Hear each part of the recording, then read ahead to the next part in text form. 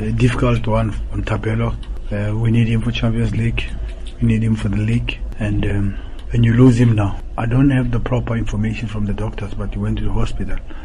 But I think the ankle went out of the joint, but it brought itself in, which is, we can say, positive, But yeah, it's difficult. It's part of the game. Football is a professional sport. And it's that thing of being too ambitious and trying to play every game and win every game and all the tournament.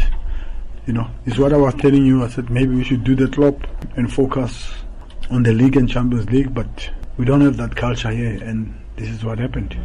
I could see, I think those are the things where it's someone's career, and he's a very important player to Sundowns and to South Africa as well. I just want to wish him, quick recovery, because he's a good player, a nice boy, and we need to see him on the field.